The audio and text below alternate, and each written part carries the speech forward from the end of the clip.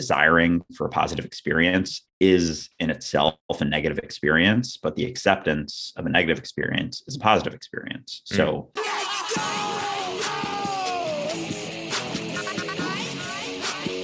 And welcome back. Welcome aboard another Par Train. I'm one of your co-hosts, Evan Singer. I got my partner in crime, Mr. Matt Cermak, our other co-host. Hey, what a ride we just had, sir. I mean, are we always enjoying the ride? What a great ride we just had with Andrew Murnane. Guys blowing up on social media, 700,000 followers on TikTok. We'll get to that. But in case you're new, welcome aboard, guys. If your golf game is off the rails, if you're sick of riding the struggle bus, you've come to the right place. The Par Train helps frustrated golfers enjoy the ride again on and off the course, because if you can learn to smile through bad golf, you can smile through anything. The Par Train podcast unpacks the mental game with PGA Tour pros, best-selling authors, CEOs, sports psychologists, everyday golfers like you, me, and Andrew Murnane today, and more to make the hardest game in the world feel easy and help you finally get back on track. This episode of the Par Train, just like every episode of the Par Train, is presented by Rhoback Performance Apparel. Sir, so we were joking, sir. Apparently, Chicago has gotten a record number of gray days. What, like 40 straight days of zero sunlight? And intern Hank and I wanted to check in, make sure you're okay. But It is starting to get warm. The sun is starting to peek out. Is that true? Technically, there was 43 straight days with not sunlight the whole day. Right. Like you just couldn't have a true sunny day. It's been downpouring the last 36 hours, but the 75, 80 degree weather is coming next week. What do you need for those days?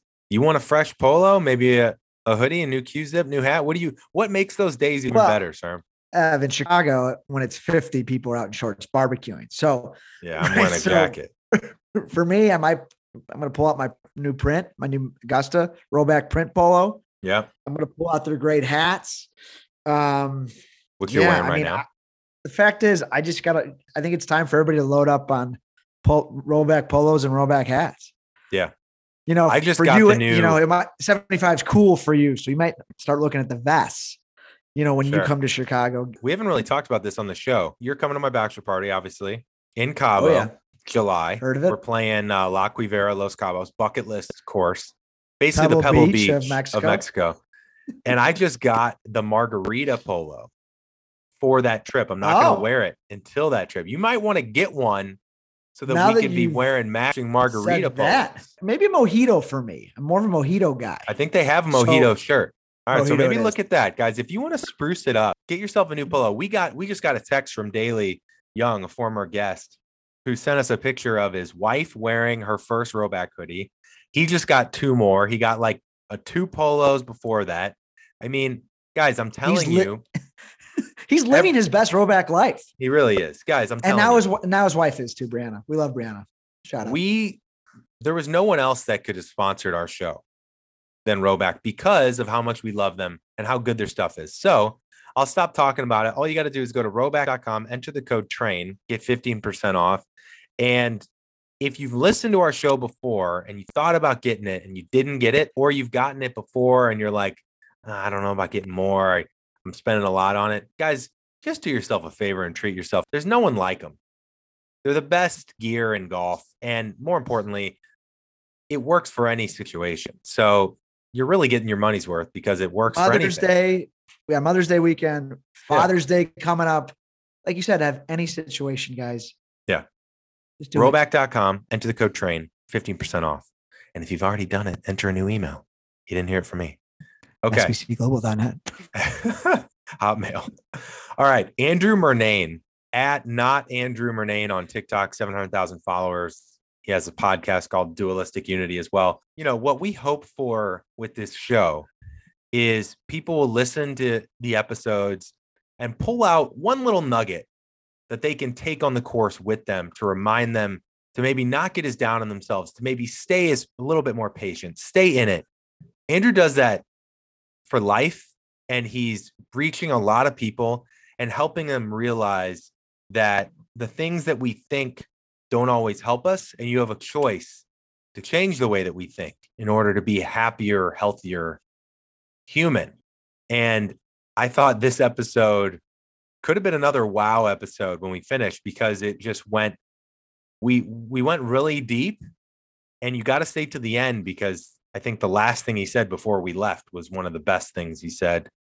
And just another amazing conversation. Like there's not many lulls in this conversation. Like you guys will get a lot from our talk with Andrew. Well, yeah. I mean, I just think of clarity, Ev. I think Andrew just has found clarity in his life. He knows why he's here, what he needs to do, and how he needs to get there. Look, we love these episodes when we start finding other people out there that maybe aren't, golfing every day, or pros or teachers, but he did grow up playing a ton, stopped playing for a while. He's getting back into the game. So a lot of good correlations back and forth between, not just what's happening in your mind and personal growth and in your life, but also as it relates to the course. I'd love to have him back on the show, Ev. I mean, he's got a calmness, he's got a positivity, and it just got me thinking, we just have to continue to remind ourselves that it's going to be okay. And whether you're struggling with your driver, or I'm struggling with my driver, or or I'm not playing as well as I used to play and having these expectations, man, it's going to be okay. Doesn't matter. We get into that. Yeah. Nothing matters. He talks about. Yeah. So it was absolutely awesome. A really great episode. And I think we're just getting started with Andrew. A lot of good stuff. Yeah. Well, you guys are going to love this conversation. So thank you to Andrew for coming on.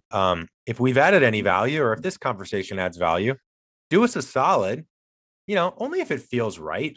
If it feels right in your core, head over to Apple Podcasts, give us a review. If you don't have an iPhone, if you're an Android gal or girl or guy, maybe wake up if you're an Android guy or girl. Yeah, we won't get into the green. if you're a green phone person, Hey, they're all, everyone's welcome. Everyone's welcome on the show. Yeah, but, to an extent, but yeah. Give us a Spotify 5-star review if you're an Android guy or gal, and give us a follow at the Par Train, Instagram, Twitter, and TikTok. Like I've said before, we post things there multiple times a day, every day, that aren't on the show. So if you like the show, you don't follow us there, get some nuggets, get some value there. And no matter how you're hitting it off the tee, no matter what self-image you have about yourself, no matter how bad you think you're playing, what do they got to do, sir? Just enjoy the ride. Enjoy the ride, guys. Take care. Andrew, there was a ton of different ways we could have started this conversation. For better or for worse, I landed on this. What does enjoy the ride mean to you? Oh, man. Coming in hot with the first question. I like it. We don't waste time, Andrew. We were talking a lot off camera. We got to get right to it. Yeah. So, this is something I've been contemplating actually a little bit recently. And I think so often we get caught up in where we're going and where we want to be and what we want to be and what we want to accomplish. And I think for me, enjoy the ride is just recognizing that peace comes down to, all that enjoyment of your life comes down to, is not wanting to be anywhere other than where you are right now. And anytime you want to be somewhere else, you won't be at peace. It's not to say that you can't set goals or strive for things, but if you're not there in the step that you're on, in the journey that you're on for each step, like that's your life. So you're going to miss your entire life. You're going to wake up one day and realize, holy shit, like I kept striving for all of these things, and all I ever had to do was be where I was, be where my feet were. And so I think enjoying the ride comes back to recognizing that the ride is only ever the step you're on, and, set goals to give you a direction. But as long as you strive for them and feel like you need to accomplish them in order to, feel whole and complete, you will never feel that it's a never ending path to frustration. And so, that's my spiel on enjoying the ride, I guess. I love it. Well, I think it's funny, Andrew. I think a lot of people that are either just starting to follow us or been following us for a while sometimes can confuse the enjoy the ride mission. I think sometimes they can see it as blind positivity, enjoying, almost like a neglect of the pain or shutting the pain out and just seeing everything through these rosy colored glasses. And I don't think that's always actually what it is. I think it's similar to what you just said, which is, you know, if a lot of the pain ends up creating the best stuff. Jay Shetty said this recently. If you think about it, all of our most meaningful experiences is usually a big change or a shift. That doesn't mean it's not painful, but that opened us up and unlocked something else that made us closer to who we are.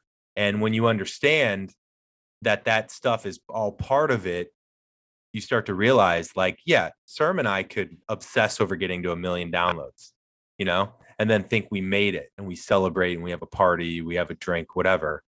But I've started to really think about lately that this is the, like, if we get even bigger and bigger, which I know we will, and we're going to impact more people, but this is like the best part. A lot of people say that have made it in music or acting, like, the going to the auditions and the quote grinding and the making and the building is the reward, right? So I think with golf, a lot of people are reaching for this score and they don't even realize all of the little things that happened that are awesome during an up and down round of golf. So I resonate with what you said. I think that's fair. I think it's a good reminder for our listeners to think about that way.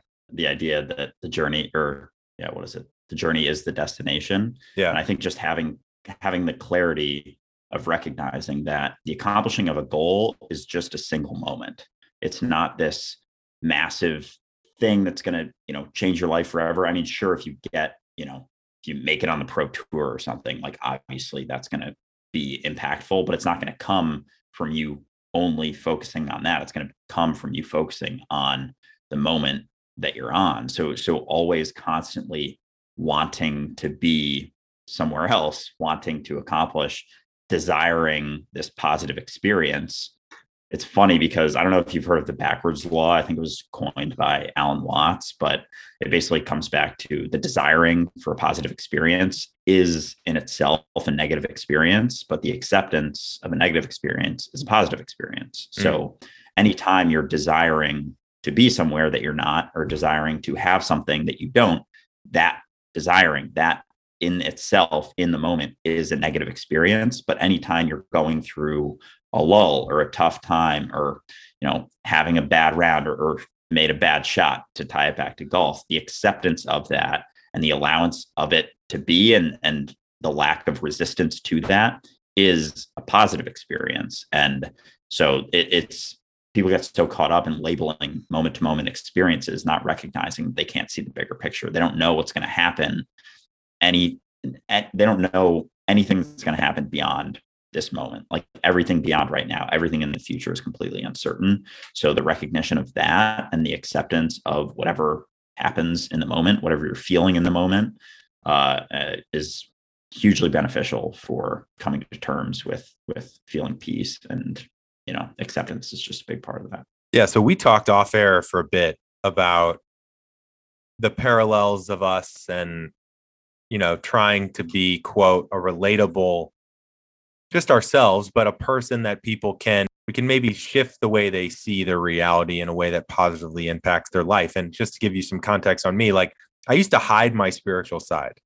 I used to be kind of embarrassed by it. I used to sneak down the aisle and grab a self-help book.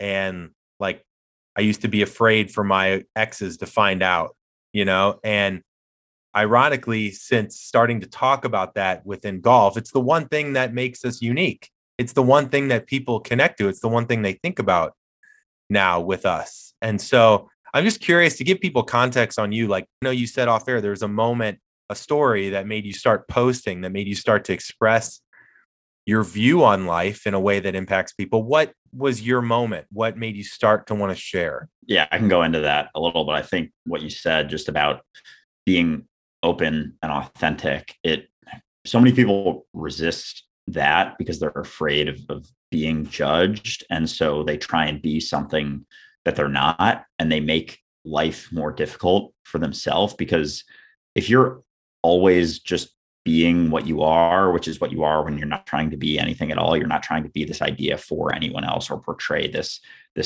character. It's just so much easier to live that way because, and I know it's easier said than done. It doesn't happen necessarily overnight, but when we try and be something else or hide or resist, the way that we are, it just makes things so much more difficult. So the acceptance of that, the ability to express yourself authentically and openly, like there is no longer, obviously anxiety can still come up, but when you're always being yourself, you can never do anything wrong. Like there is no wrong thing that you could say or wrong thing that you could express. So then you're just sort of free from the confines of that idea.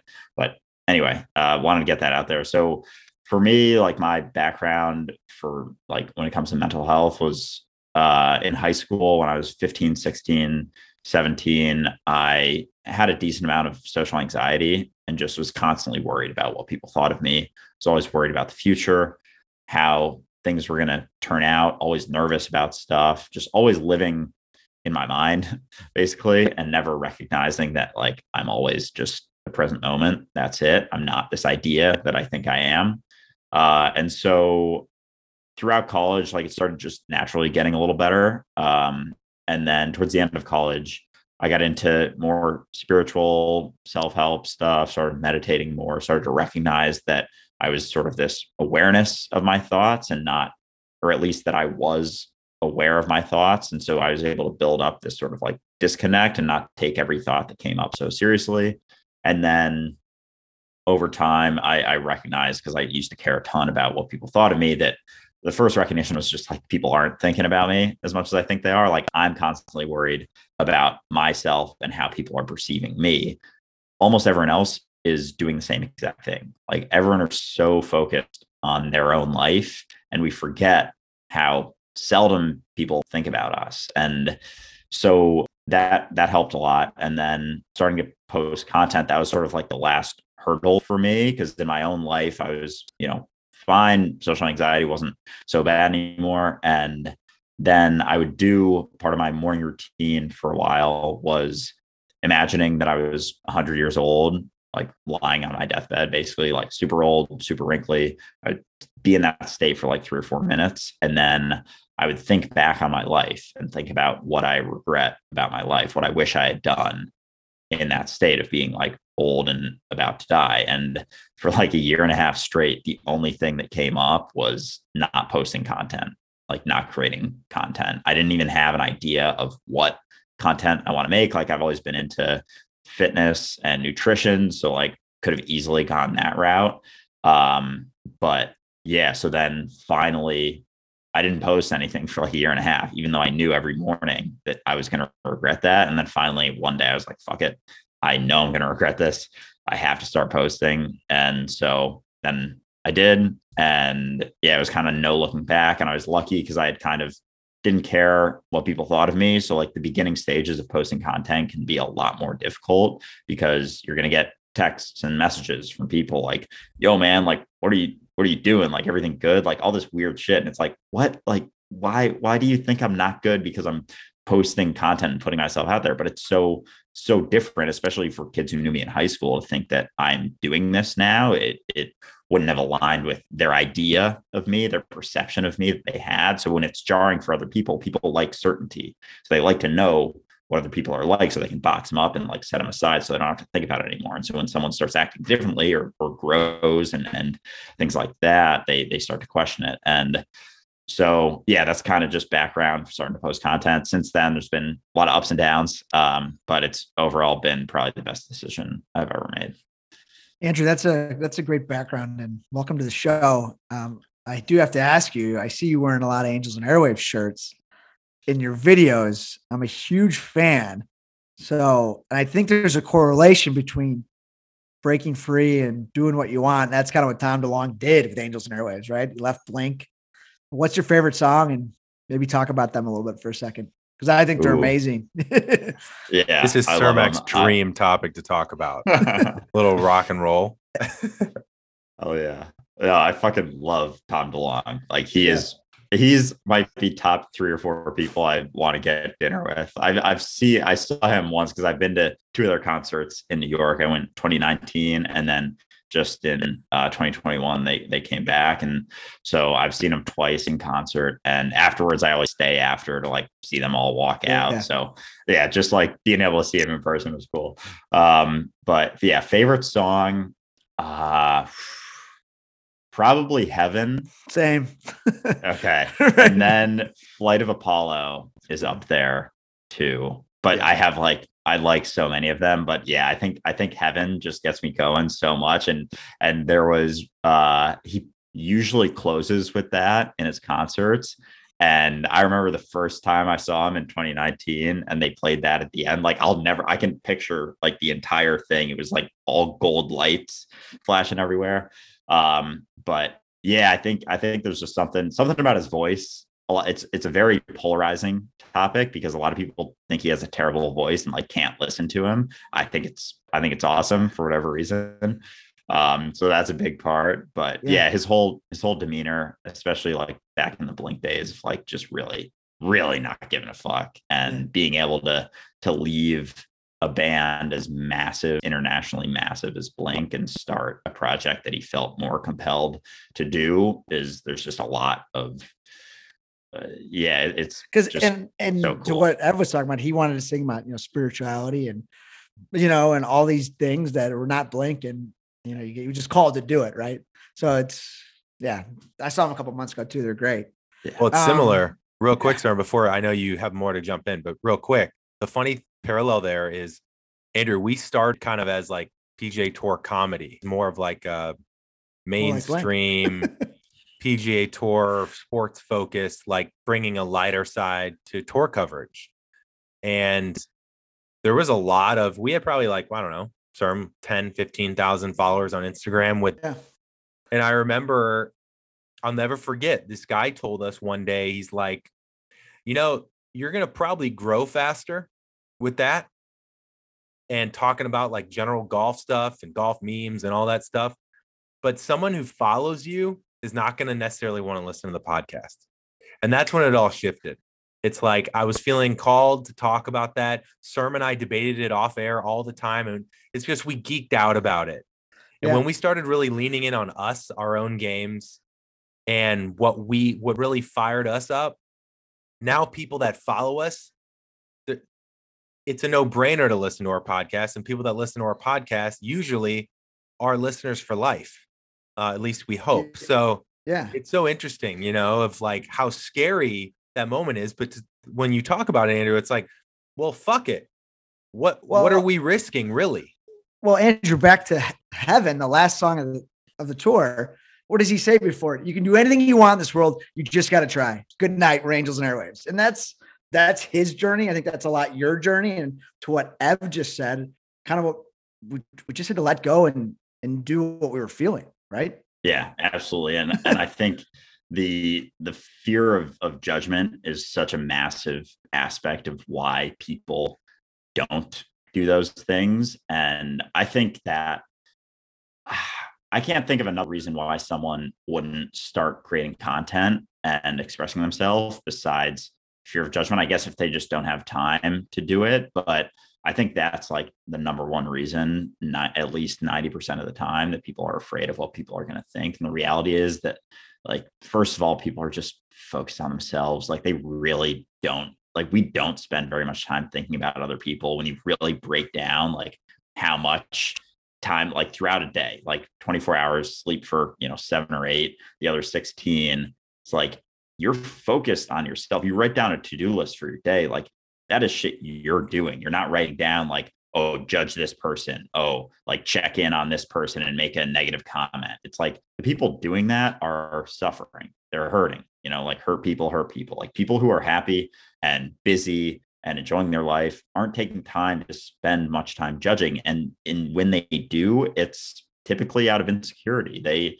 They feel a need to, because they don't feel secure and whole and complete in themselves. So they judge people to try and bring them down because they feel low, and they bring them down so they can feel a little bit better. But then at the same time, then they go back to worrying about what people think of them because they think their judgments are the truth. So then it circles back to thinking that other people's judgments of them are going to be the truth. And it's like this vicious cycle that just ends in misery. So yeah, a lot of things come back to judgment in that conversation. All right, guys, we're going to take a quick break here from one of our brand new sponsors. I don't know about you. I've never fully found my shoe. Like my Nikes I like because they look on the sportier side and I just like Nike as a brand. But I've got really wide, flat feet. And it's not the most comfortable shoe. I actually have to consciously leave the laces a little looser. Otherwise, the outsides of my feet hurt. G4s are known for their comfort. And I've liked them. You know, they've been decent shoes. But I also don't love... I know it's not a saddle look, but just that classic golf shoe look. I just don't want to wear that all the time. Sure, maybe if I'm a little bit more dressy on a certain round, sure, I'll wear it and I'm fine with it. But I was never really ecstatic about my golf shoe. I never really felt like I found the shoe for me. Okay? Well, here's the thing.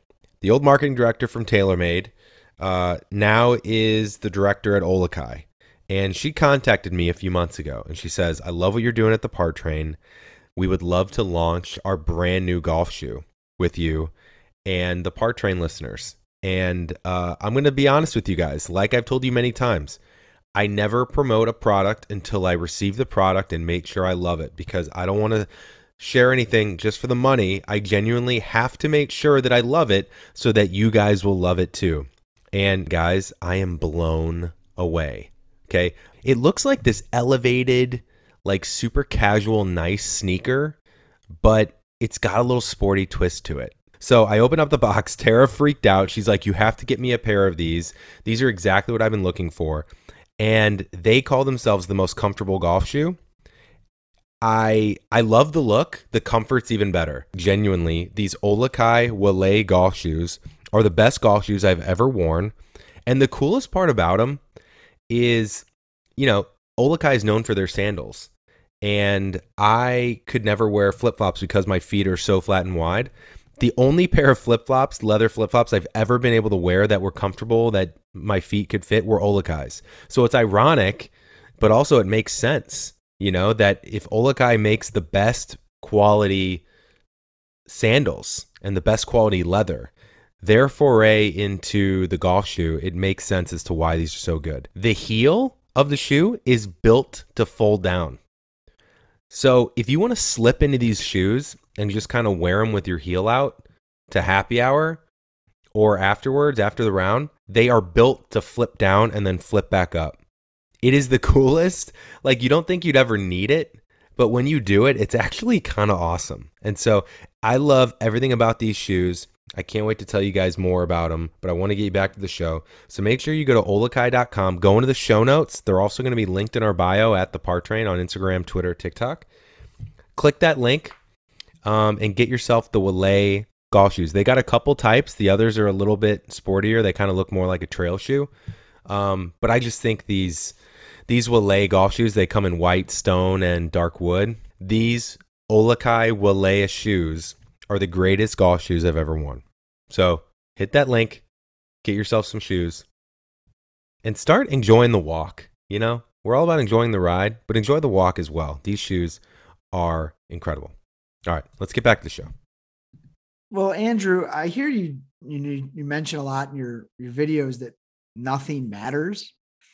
So if we turn this over to golf a little bit, right? And you said, Matt, nothing matters out there. And I said, well, no, this shit does matter.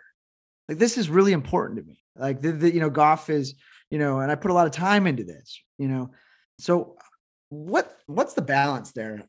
Help me or help the listeners get through, like, yeah, Matt, I know it matters to you, but like, if it matters too much, then it gets in the way. So, yeah. So talk through this a little bit. Yeah. So I think it's important to sort of caveat that nothing matters besides, of course, what you want to matter. So it's like sort of a reframing, because I think especially growing up, we're told what matters. Like we're given this sort of blueprint for life, and you have to do this in order to succeed. You have to, obviously everyone has to go through high school at least. And then, most people, it's go to college, get a job, make enough money, save enough so you can retire, and then enjoy your life when you're 65 to 80 and then you die sort of blueprint, which is pretty bleak when you put it like Right. that. But yeah, so when it comes to the idea that nothing matters, it's just keeping in mind that I think you can it comes back to deciding for yourself what matters to you and what you want to matter. Like, of course, something matters to everyone, but being able to come at it from a little bit of a lighter approach and recognizing that, this experience is fleeting. The things that I think are going to matter so much, like how people perceive me, what my legacy is going to be, like, don't matter so much because everything is fleeting. So it's like none of that stuff matters. So like, do whatever you want to do in your life, figure out what matters to you and fuck everything else and focus on that and do that and do what brings you that joy day to day. And a lot of it is overcoming those fears of other people's perceptions and judgments. But yeah, it comes back to, it's not that nothing matters and nothing should matter ever, that sort of thing, like the negative side of nihilism, sort of, or pessimistic nihilism, as they say. It's more like optimistic nihilism, like nothing matters, so why not do anything, as opposed to nothing matters, so why do anything, which, it is a balance. And I get caught up in the other side of it, but then it's like, nothing matters, but that also doesn't matter. And what matters is what I'm doing here and now. And of course, right? Like if you're playing, like a lot of times when we get so mad and angry and sad out, like with our performance in the golf course, is because we think maybe the people next in our group are laughing at us, or are not as good as we thought we were, or it's ruining my day, like, or I took my bad day. We're not as good as we thought we were. Yeah, so it's just how to, like, there are things that you work on or practice to keep you in a good frame of mind, to say, you know what, it's going to be okay, because that's the challenge, right? Is letting go or having a short-term memory, so to speak. Mm-hmm.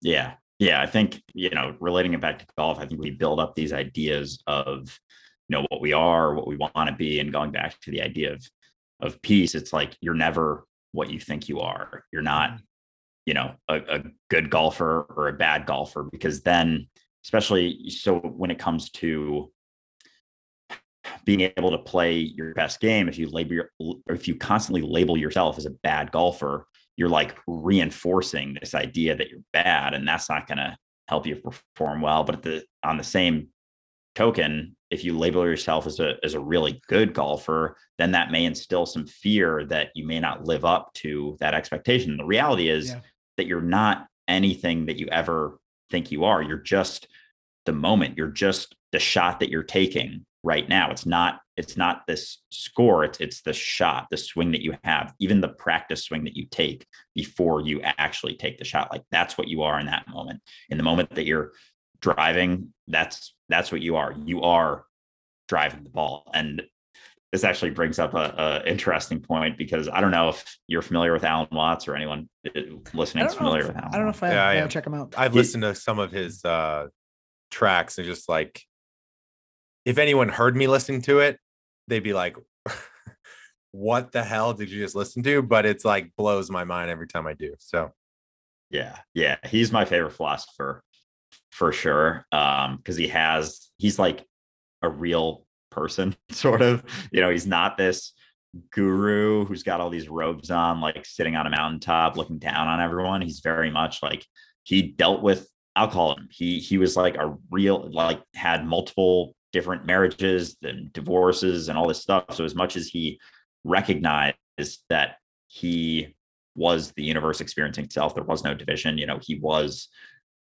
he was reality, he still went through all the same human shit. And you can kind of look at his life and see, like, oh, as much as clear as he was, he still struggled. So there's like an appreciation in that, I think. But he talks about something he's mentioned is the redefining of what you are, and the idea of, it comes back to like nouns versus verbs. So when you say something like, I am playing golf, it's not that you are this thing that is separate from golf. Like, you are the act of playing golf when you're playing. Like, it's not that I'm swinging a golf club. I am something that is separately swinging a golf club. Like, you are the act of swinging a golf club. There is no division. Without you, there would be no swinging of the golf club. Like, I am putting the ball.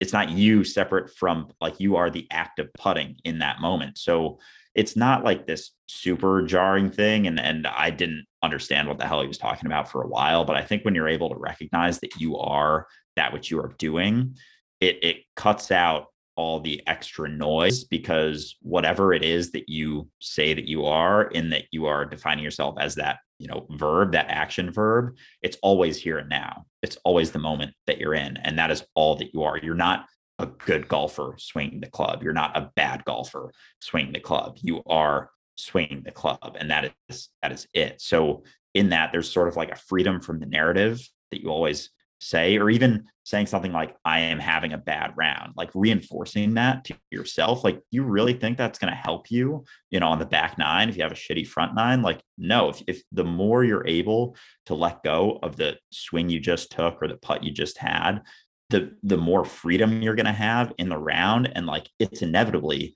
going to lead you to playing better. So I think it's a fantastic practice that you can have in golf that is so relatable to life, because any situation, whether you get angry or some shit happens to you, being able to let go and move on and just be in the moment without carrying all that baggage with you every single moment past that is one of the keys to freedom and peace. Well, Ev, you talk about this a lot. A lot what I take from that, Andrew, and Ev jump in, is self-identifying, right? And it becomes constant, right? You self-identified with how you warmed up at the range, how you slept last night, how you swung it on the first hole, and you kind of carry it along. And it's a vicious cycle, but breaking away from that. So I used to struggle. My biggest learning moments was when I'd play with a guy I was coaching with, because I created this identity of, well, this guy's paying me to help him with his mental game, so I better perform. Otherwise, it's like, why am I paying this guy? And it took a lot of work personally to figure out that they're not paying me to play. Really, the only thing they're paying me for is my attitude and how I respond to things, and really their game. So, that's a good lesson for everyone. But I actually think, Andrew, the thing you just made me think of was a conversation I had yesterday, an hour and a half call I had with the founder of Mental Golf Type. It's basically a personality assessment for golf, and then mental game tactics based on the way that you're wired. And we just did a podcast with one of their, basically their like head coach of Mental Golf Type, Kyle Aldrink. And the founder called me because I was talking about my struggles off the tee.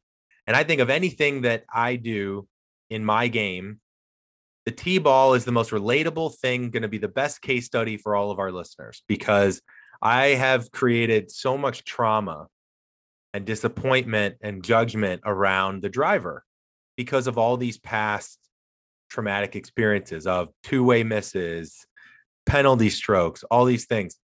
And the most powerful thing he said to me yesterday, which is very similar to what you just said, is 3 words: act as if.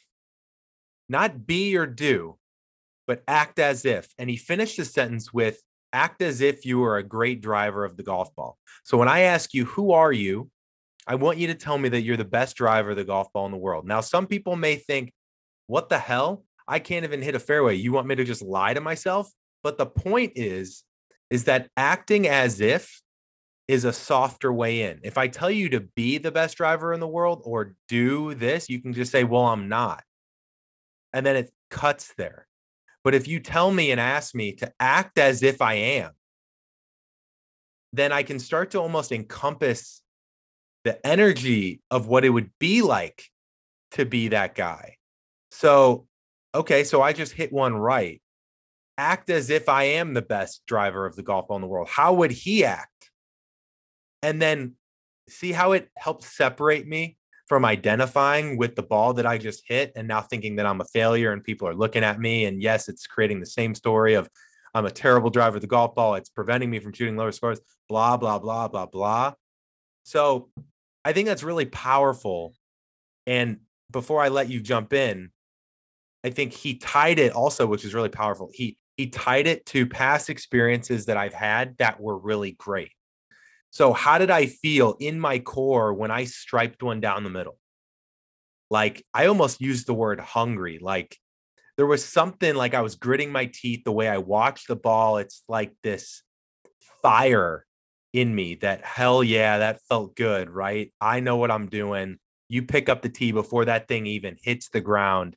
And he's like, feel that, then go into your drive, acting as if you are that guy and hit your spot, hit my zone in the sky. For me, that's what, so acting as if instead of being is a really interesting way to go at it. I'm curious to hear your thoughts on that. It comes back to, in every opportunity, you have infinite options of how you want to perceive a situation or how you want to take things. So it comes back to why not? Like, why not?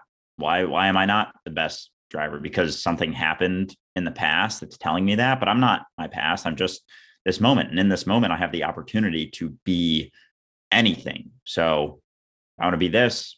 I am this.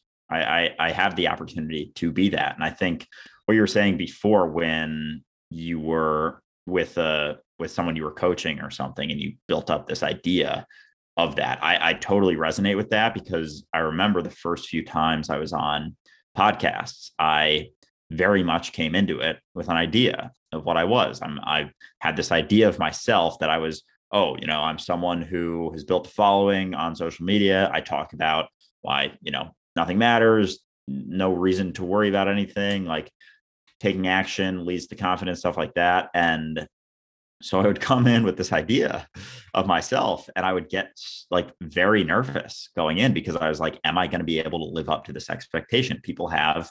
Like, I had this idea that people definitely have this expectation of me to be really good on podcasts, and be able to speak very fluidly and articulate my ideas very well. And so I would come on with this idea. And it was fascinating how that idea led me to, it wasn't that I, didn't do well, but there was definitely a tension going into it, and sort of like a self expectation that just isn't necessary at all. Like, it doesn't actually do anything. So now, like, since I've recognized that I'm never what I think I am, I go in with, I don't know. The reality is that I don't know what a good performance on a podcast is going to be. It's funny because I talk about this sometimes, like I may come on to a situation, or if I'm giving a talk or something, and if I open up with saying, I'm super nervous right now, like I'm going to be honest with you, I'm super nervous right now, and then let people know that I'm feeling that way, that might be the best thing that they hear for their own struggles. Just to know that someone who talks about this stuff also goes through the shit, also deals with these things. So recognizing that the reality is, no matter what ideas I have about myself, I don't know what a good or a bad performance is going to be. I don't know what the outcome of a situation is going to lead to. And even, thinking back now on those those first few times I was a guest on stuff and I was super nervous, looking back, it's like, oh, that was, a bad thing. If I hadn't done that, then I would have performed better, whatever. But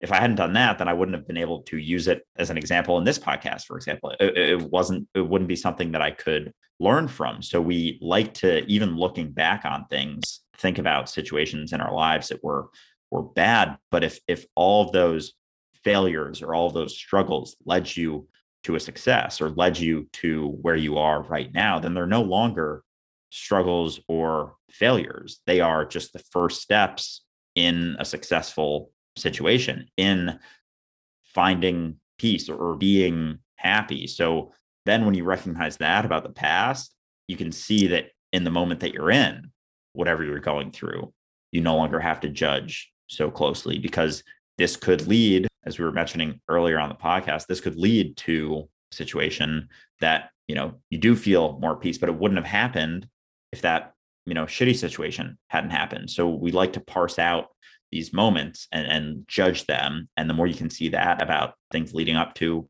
the moment that you're in, the more you're able to take a step back and not judge the moment that you're in so much and just recognize, I can't see the bigger picture. I don't know what this is leading to. This isn't objectively terrible. It just is. Maybe it doesn't feel great, but this could lead to something incredible. So that's just some stuff I try and keep in mind. All right, guys, we're going to take another quick break here from one of our amazing sponsors, and then we'll get you right back to the show. Guys, I think we know Jordan Spieth works in a swing, right? I think we know Jordan Spieth works on a short game. We probably should a little bit more as well. But what if Jordan works on something that you may not know about? What if Jordan has a secret weapon that other players don't use to help him go from super down moments, like maybe number 12 at Augusta, to a claret jug or the RBC Heritage Open? Well, it's called NeuroPeak Pro. Okay. He uses a product, it's a brand new product called the Intel Belt. And essentially, you just put it on your bare skin underneath your chest, and you'll be good to go. It's not a heart rate monitor. It's a breathing trainer. Okay. That's key. So it's unlike kind of anything out there on the market. And it literally trains you to breathe your way to the zone. Okay. Check out this video I just posted on Instagram. It kind of shows you the visuals. Obviously on podcasts, we're just audio here, but essentially as I breathe, these lines go up and down in kind of a bell curve graph, and it's live. And so it's tracking my breathing and whether and where I am on the scale of optimum breathing to get in the zone or not optimum. And it essentially graphs me versus what the optimum state would be. So as I'm breathing and testing and training my own breathing, whether it's through my belly or through my chest, most people breathe through their chest. It's really best. And NeuroPeak Pro trains us to breathe through our belly using our diaphragm. I'll know specifically and scientifically what it feels like as I'm getting closer to optimum breathing. And then I'll be able to pull from that while I'm playing golf or even in life and know how to settle myself down and get myself into the optimum state using my physiology and my breath. Okay. So it's really unlike any product out there. It really helped Jordan win the RBC Heritage a week after he got cut from the Masters, which I think he's only done once in his career. So if you want to feel like Jordan, you want to breathe like Jordan, and you want to just feel good regardless of what's going on around you and how your shots are in front of you, here's what you got to do. Tap the link in our show notes. Just tap this episode. You'll see a description. There will be a link for NeuroPeak Pro. Tap that link, enter the code TRAIN. You'll get a free annual subscription. You can also go to our bio at the Par Train on Instagram. Tap that link there, enter the code TRAIN, get a free annual subscription. There's really no product like that, guys, out there, like the Intel Belt. So if you really want to take your game to the next level and breathe like the pros breathe, and just be a happier, more calm human off the course, definitely check out the Intel Belt. It's really helped me on my journey as well. So thank you guys. Thank you to NeuroPeak Pro. Hope you guys learn to breathe better and play better. Let's get back to the show.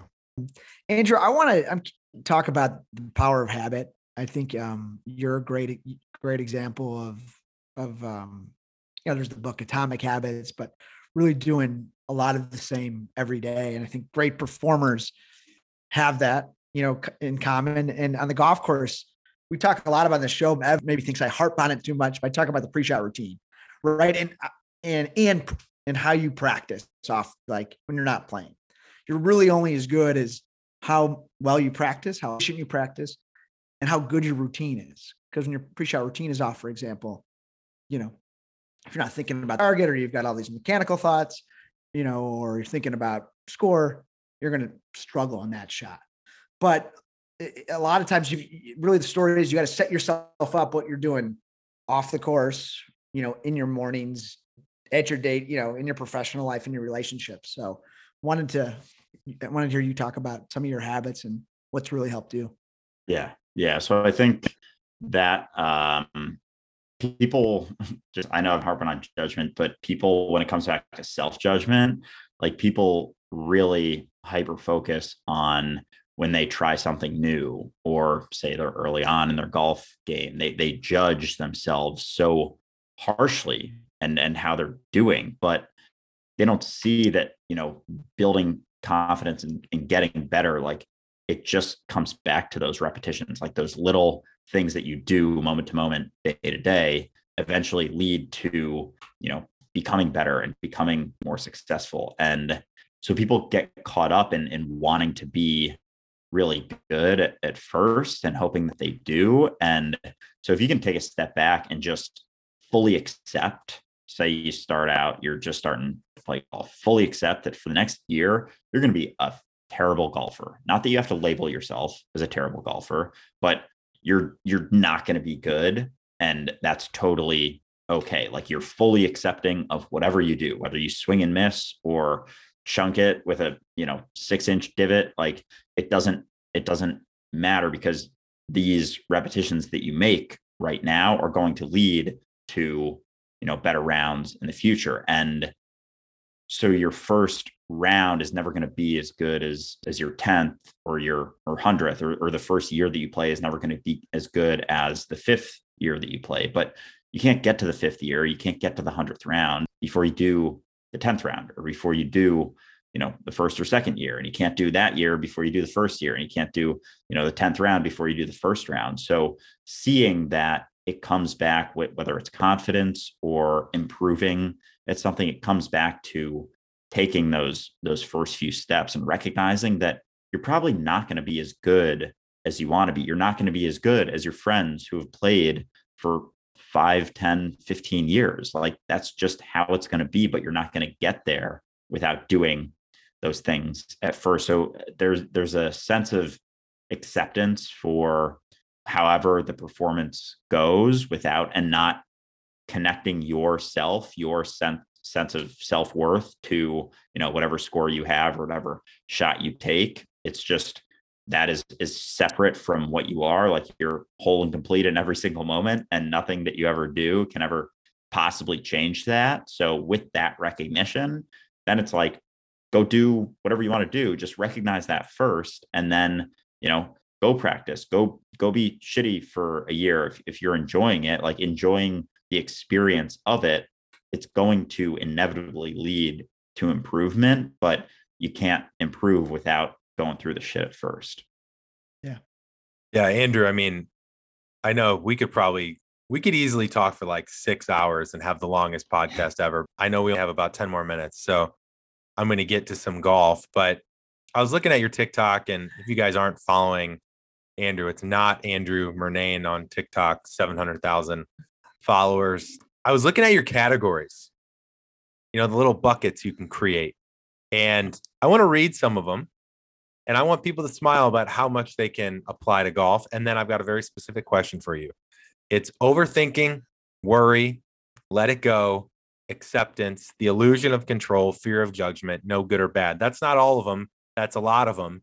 Think about how much that applies to the game of golf, but also the game of life. But there's one quote you said that I think, if people don't take anything away from this podcast, I think this is the quote that might end up really making people change the way they think on the golf course. You ready for this, Andrew? Big lead up. I'm ready. Yeah. Whatever you resist persists, right? Now, I want you to think about that quote and talk about that quote, how it relates to your experience now that you're getting back into the game of golf, and how it could potentially help the 15 handicap out there listening to maybe play a little lighter, play a little better. Yeah. So I think it pretty easily ties into golf when, you're having, and I know it comes back to, I guess, not labeling as much, but if you are, having a shittier round, wanting it to be better, the resistance to what is happening, or the resistance to the idea that you're not, playing as well as you want to and you wish you were, is only going to make the round less enjoyable for you.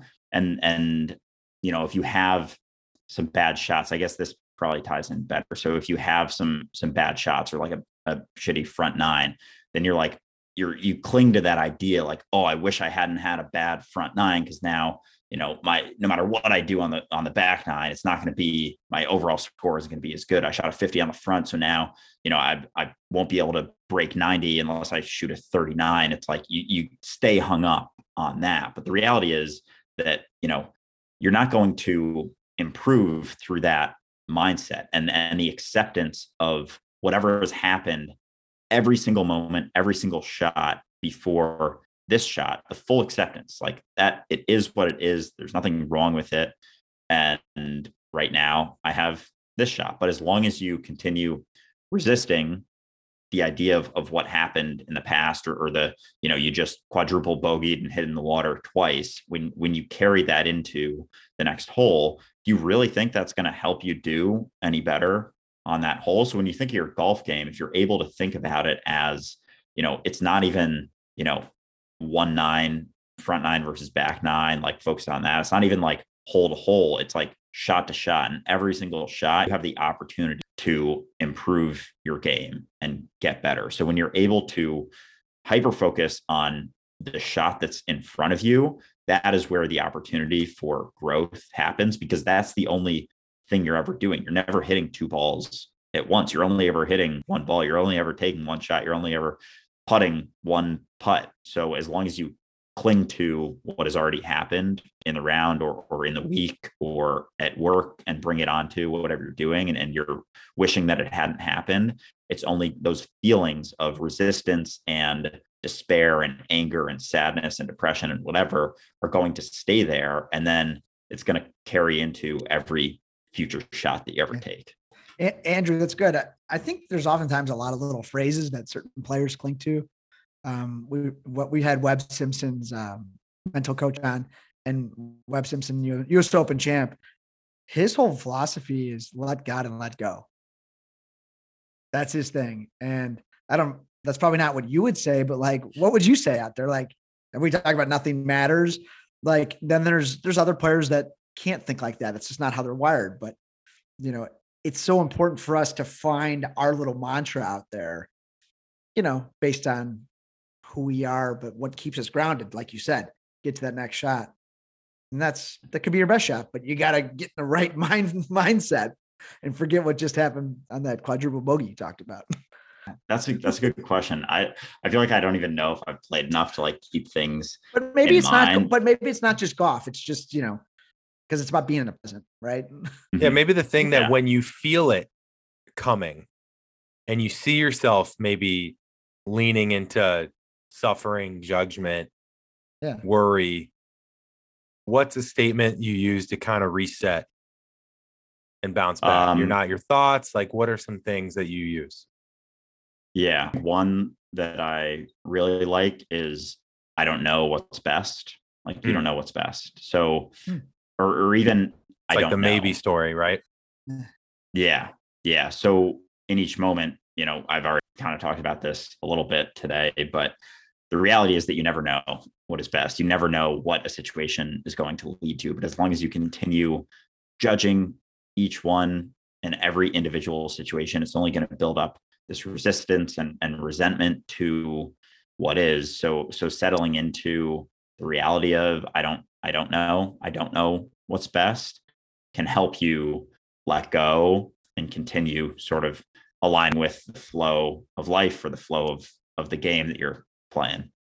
Yeah. I mean, look, you could set up to a shot, pick the right club, make the best swing.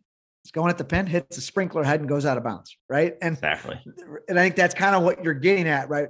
Just, we get to that good headspace and have a great approach, but whatever happens, I can't control it.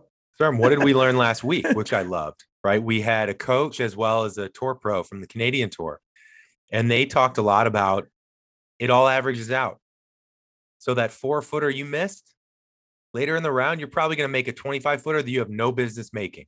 That's what, a 3% chance on tour by the best players in the world, like whatever that percentage is.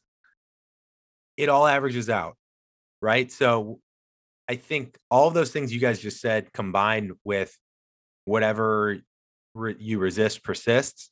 Think about me with the driver, right? If every time I get a driver in my hand and I'm resisting the miss because I've had so many misses, why do you think I'm still missing it? right? Now, of course, it's easier said than done, right? A lot of it isn't even in my head. A lot of it is rewiring my subconscious. It's physiological, right? It's a stress response when I get that in my hand. And that's why I'm so excited about it, because it's the ultimate case study. And I will use myself as a learning tool for our listeners. But,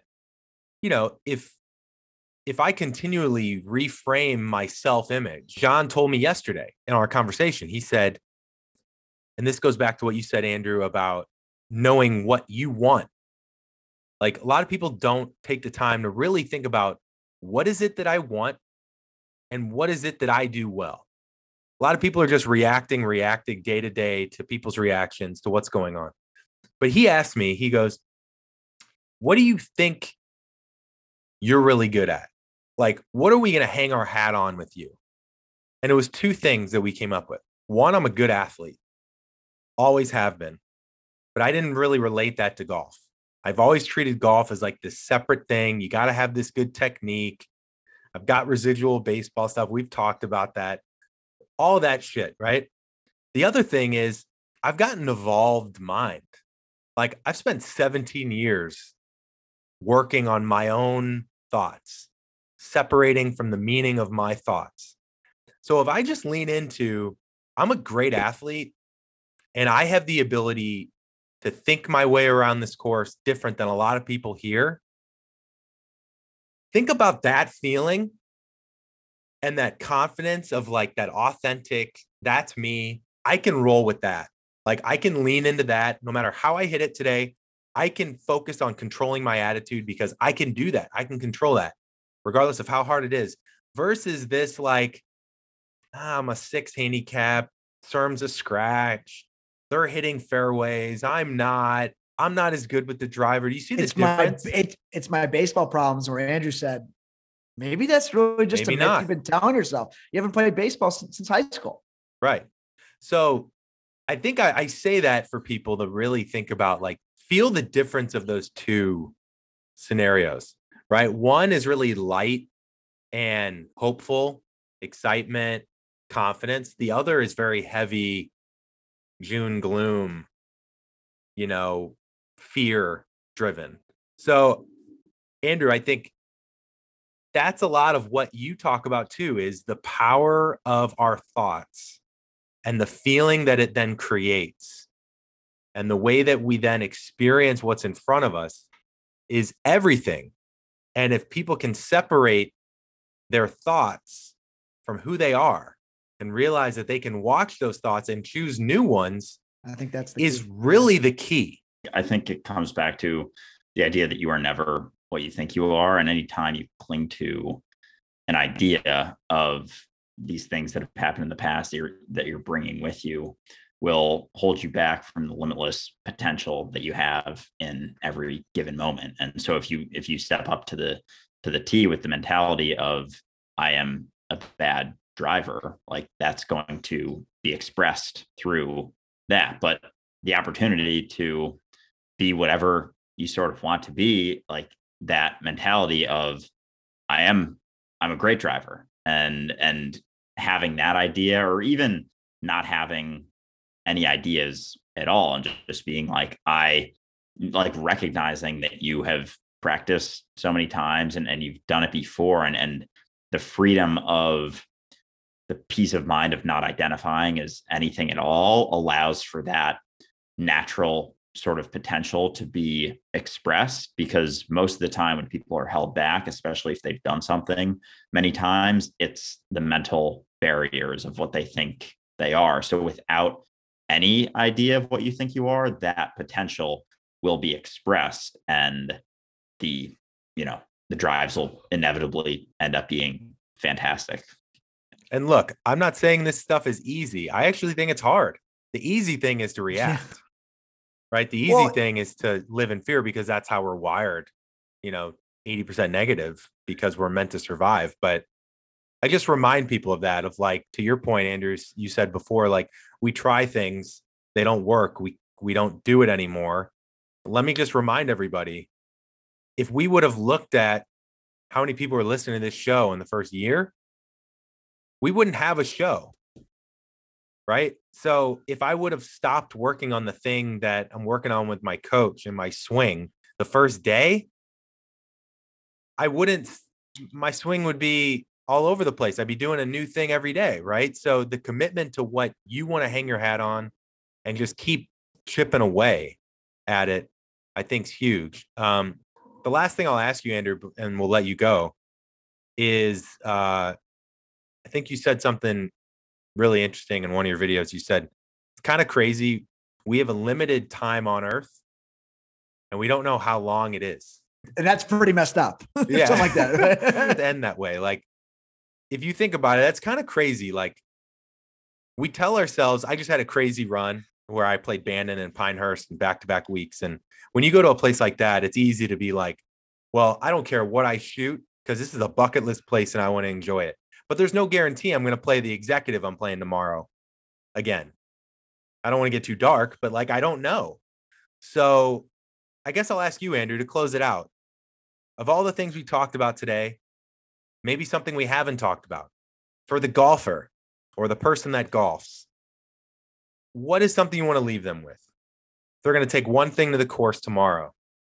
What do we want to end on?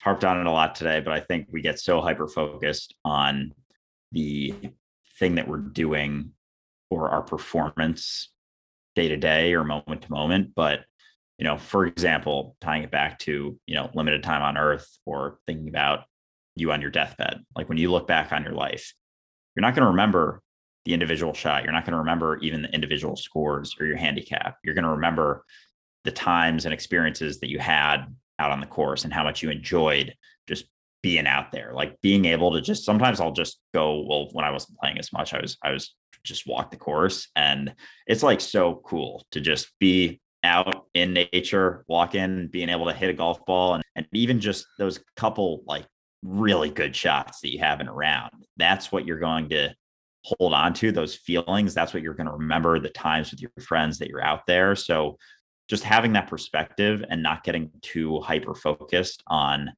shot to shot, round to round performance, not sort of judging yourself along the way, no matter where your game's at. You're always making progress. Even when it seems like you're going backwards, you're still making progress. And the less you're able to judge yourself along the way, the more you're able to recognize that perspective of what you're actually going to hold on to when you're older and maybe you're 90 and not able to play anymore, but you're still healthy and you're just wishing you could just get out there. You could shoot 100 and you'd be perfectly happy. So keeping that in mind, recognizing what you're going to remember from your life, and it's usually not an individual shot or an individual score, and that that helps me at least. That's great. I think that's going to be a sound clip for us. Yeah, I love it. And if you guys aren't following Andrew, follow him at a.murnane on Instagram, and not Andrew Murnane, but he actually is. Or is he? On TikTok. And the Dualistic Unity podcast is great as well. I would say, I actually think there's a lot of parallels. If, any of our listeners, obviously golf geeks, love geeking out on this stuff to improve their game. But if you like this stuff more for life and more general, I think your Dualistic podcast is a great one to check out. So thank you so much, Andrew, for coming on.